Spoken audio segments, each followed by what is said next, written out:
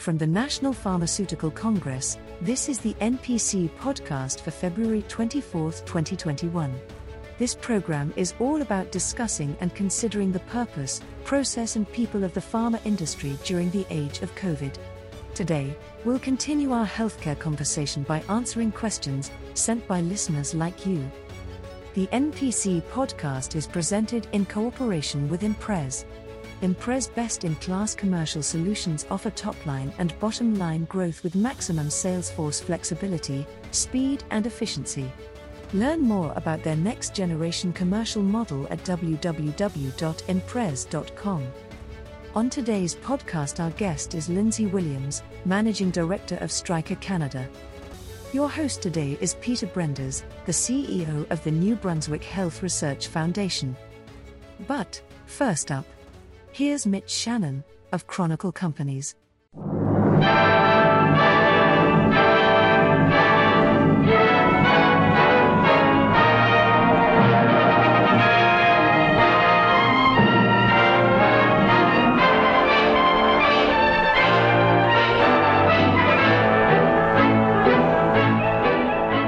Thanks, Leona. That stirring soundtrack from an old film strip is supposed to make you think of North America's industrial might. When the subject turns to medical and surgical equipment makers, there are a few names mightier than Stryker, which has been in the healthcare game since 1941, when that audio clip may have been recorded.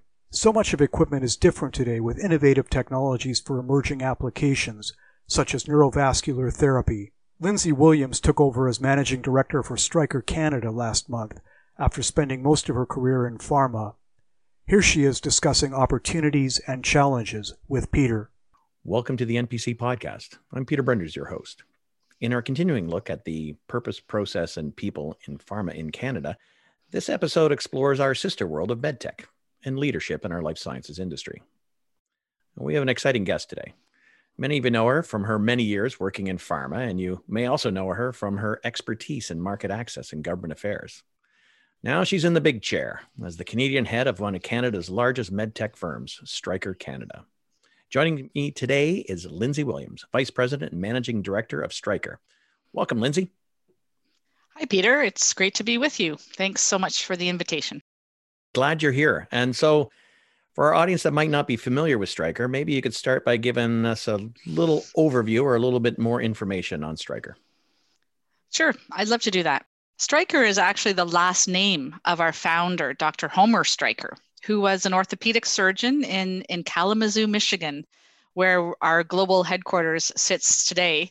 And he began to invent medical devices when the ones that he was using weren't meeting his or his patient needs.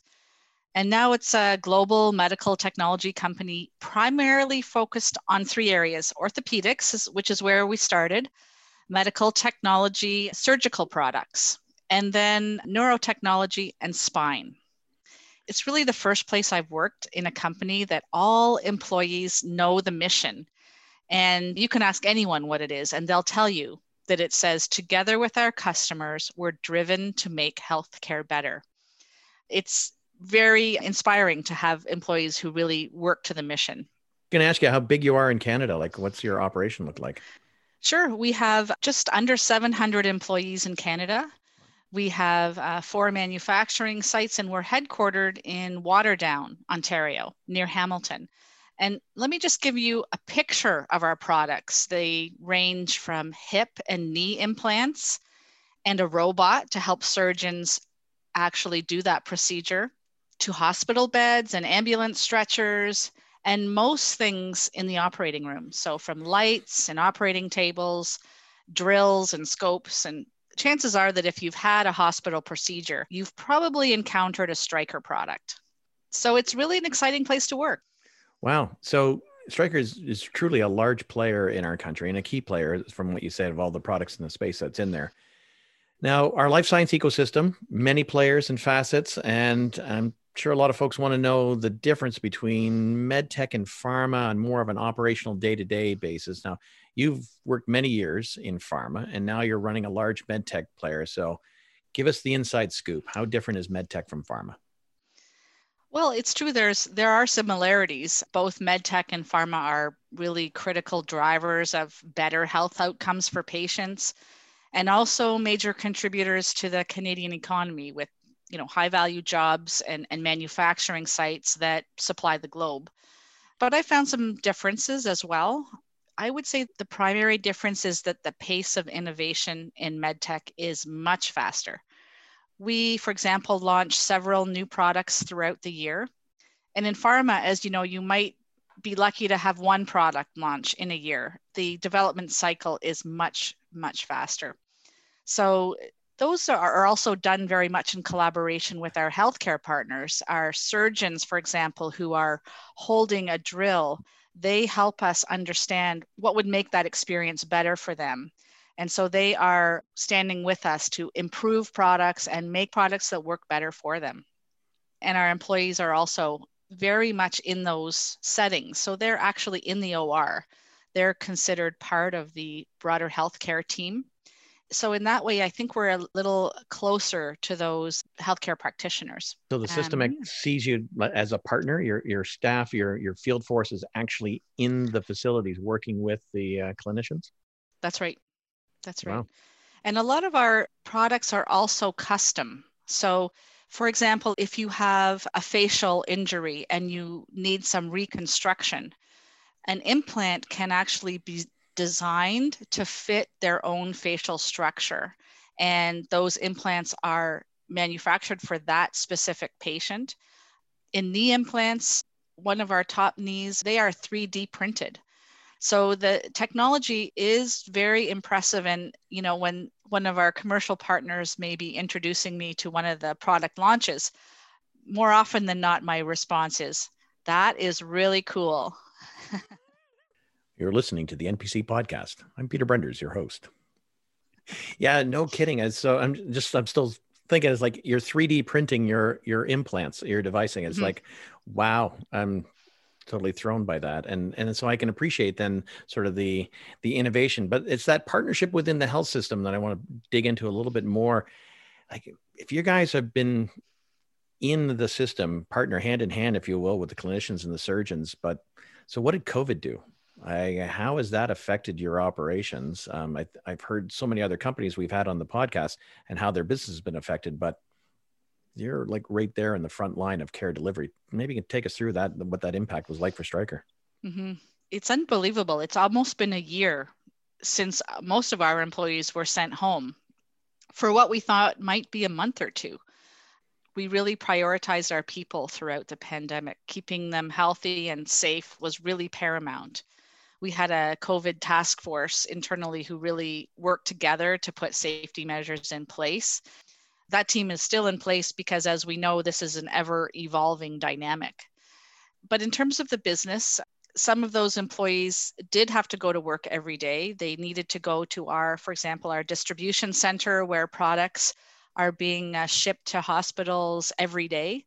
But some of our businesses did come to a grinding halt. So if surgeons were not performing scheduled procedures, if they weren't doing a hip replacement, for example, they weren't using our implants either. So at that time, we did a lot of educational programming as our sales reps and our clinical teams were at home instead of being in the field. But, there were some parts of our business that did help in the fight against COVID. For example, we helped to build up the hospital bed infrastructure capacity in the country and provided equipment for first responders like AEDs, and one of our products called Lucas, which is an automated CPR device.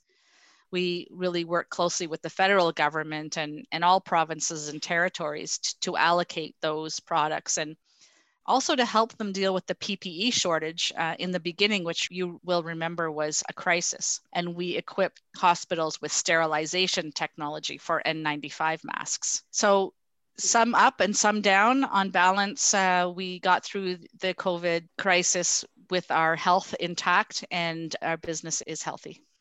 So it sounds interesting to sort of hear the different facets of your business, how they play out. I'm trying to focus in on a little bit on terms of your field facing staff that are out there working with their HCPs. If the hospitals were closed, I get it. If the surgeon's not performing, your team partner's not there, but how's it working remotely with your field? I mean, can they do what they were doing through virtual means? Absolutely. We had to pivot, much like everybody else at the beginning of the pandemic, trying to figure out how to support cases in a remote way. So we used, at the beginnings, we were using phones and video technology just to talk surgeons through perhaps a new procedure or something that they weren't used to doing. And we do have a lot of communication equipment in our portfolio. So large screens, imaging equipment, things like that, that can be relayed across different platforms. So for example, we might have had a teaching session where a surgeon was teaching their peers about a new technology, and there might have been, 5 other surgeons viewing the procedure in an OR. But instead of that, we found a way to videotape that and have 50 surgeons globally watching that procedure and learning through it. So there has been some challenges, but there also have been some real silver linings in terms of finding opportunities to connect with surgeons and other healthcare providers in terms of supporting them in their care of patients. Do you see that innovation continuing on? Does it have legs, or are you going to revert back to the way you've always done it? Well, you can't put that genie back in the bottle. We've seen, even in the primary care environment, I think I heard a statistic this week about 71% of visits with general family doctors in the first 3 months of the pandemic, 71% of those were done through telemedicine. And while we weren't participating in that phenomena, the reality is that the government found a way to pay for virtual visits with doctors, and in a way that they didn't before. And as I said, there's no going backwards when it comes to adapting to digital technology. You're listening to Lindsay Williams, Vice President and Managing Director of Stryker Canada, on the NPC podcast. Cool. All right, now I want to change gears a little bit here. I want to go down the Lindsay story path. And so, because the big question everyone has is, how does a GR expert find her way to the head of business? I mean, is there hope for others in non-commercial roles? Of course, there's hope. There's always hope. Those public affairs professionals who have been my peers for years have many of the skills that are required as the head of a sales-driven company: negotiation, financial acumen, stakeholder relations, policy advocacy, and of course, the art of the deal. Many people in market access roles in pharma and in medtech and in other industries are negotiating a deal with a reimbursement body, whether it's a private insurance company or the government. So I've been selling the value of healthcare for years, building the case that patients benefit from having the right product at the right time. And as you know, in our publicly funded system, the decision makers, when it comes to healthcare dollars, they are governments. We actually have the same goals: to make healthcare better. I think that the more industry and governments talk and listen, the better off that patients would be. So the other exciting aspect, I think, about your recent promotion is, you're the first female lead of Stryker in Canada, and an inspiration to many in other companies that our collective life science leadership profile is changing. So what are your thoughts on that? Well, I'm really honored and pleased to be the new VP GM of Stryker Canada, and I'm really happy to be a role model. I do feel, frankly, some of the weight of being a first. Leadership in life sciences is changing, but in my opinion, not fast enough. The boards of directors at industry associations, who are usually the leaders of individual companies, those boards are still predominantly men. We have to keep the pressure on for gender balance on boards, on panels, and on leadership teams. It's just not okay anymore to be at a conference, when we can actually be at a conference after the pandemic, and the people at the front of the room all look the same. It seems like we've been talking about gender equality and diversity for decades, but we still have some work to do. I was reading on the weekend the latest Globe and Mail investigative series called The Power Gap. And they identified reasons why women still face barriers in leading organizations, penalties for having kids and taking maternity leave during the promotion cycle, personality traits that are deemed positive for men but are disliked in women, like ambition or self-assuredness. And research has shown that women don't typically negotiate their starting salaries, and they rarely ask for a raise. All of these put women behind their male colleagues. So at Stryker, we have Stryker Women's Network called SWIN. It's an employee resource group, and that's been in place for about a decade. And we work hard to help our female employees develop and grow and in their professional and in their personal lives. And we have mentorship programs and all things to help us move closer to gender balance across the organization.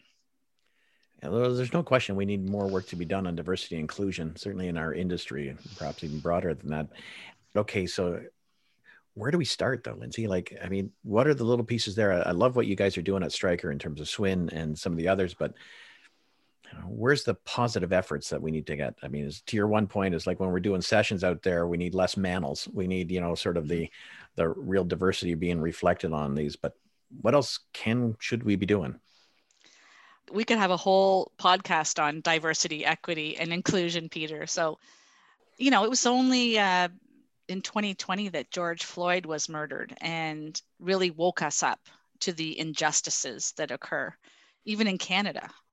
I think we really have to start with taking personal responsibility to learn about the experiences of our colleagues and neighbors. Read a book, listen to a podcast, watch a film.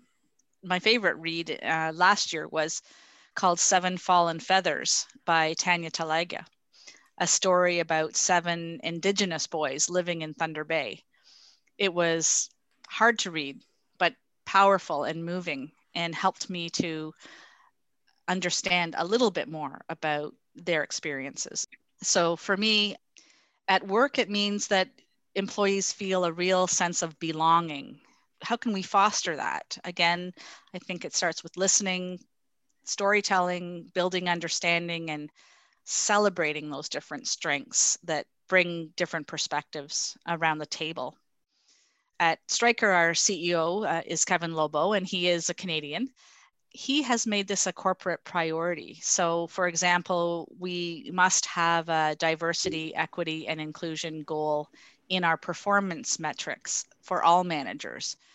And getting a better sense of what we can do in diversity, equity, inclusion is certainly one of my top priorities. Excellent. So take it from that. And so give us the future long-term outlook for the industry. What does it look like? We're going to get better at this. We're going to get better at a whole bunch of things, but what does Lindsay's crystal ball say? Well, I'm still working on the short term. I've been in the chair for about 3 weeks.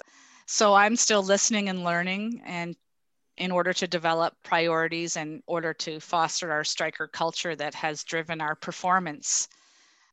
We're making healthcare better. We're building strong, diverse teams who are really talented at their jobs. We're investing in our people, surrounding ourselves with excellence, and we're fostering a sense of belonging. And we're also having some fun. I do think that culture drives performance, and that when people feel supported and happy and fulfilled at work, they will deliver on their performance goals. So we're also building strong connections with our partners in the Canadian healthcare system, from healthcare practitioners themselves to governments. And I think the more that dialogue takes place and we find solutions together, the more that will make a difference in patients' lives. You have been listening to Lindsay Williams, Vice President and Managing Director of Stryker Canada, on the NPC podcast. Thank you for listening. Well, thanks to Lindsay and Peter. We'll watch to see what further tech breakthroughs are in the works from device and equipment developers, and we'll tell you about what's happening in life sciences tech here on the NPC podcast. Stay on top of things by subscribing wherever you get your podcasts. You can download past episodes of the NPC podcast from Google Podcasts, Apple iTunes, Stitcher, and other sites, or on pharmacongress.info. Do you have questions for Peter and our upcoming guests? If so, direct message us on Twitter at 2021NPC 2021NPC, or send us a note to health@chronicle.org. You can also call and leave your question on our comment line anytime at 647-873-6995. The winter series of the NPC podcast is presented in cooperation with Imprez, Canada's next generation commercial partner. Learn more at www.imprez.com. I'm Mitch Shannon of Chronicle Companies in Toronto. The producer of this episode is Jeremy Visser. Your announcer is Leona Vanderdroid. The musical theme is performed by the NPC Podcast Orchestra under the direction of Maestro Gustavo Milbrook. We've almost made it past February. Have a good week and stay safe, and we'll talk to you again next Wednesday.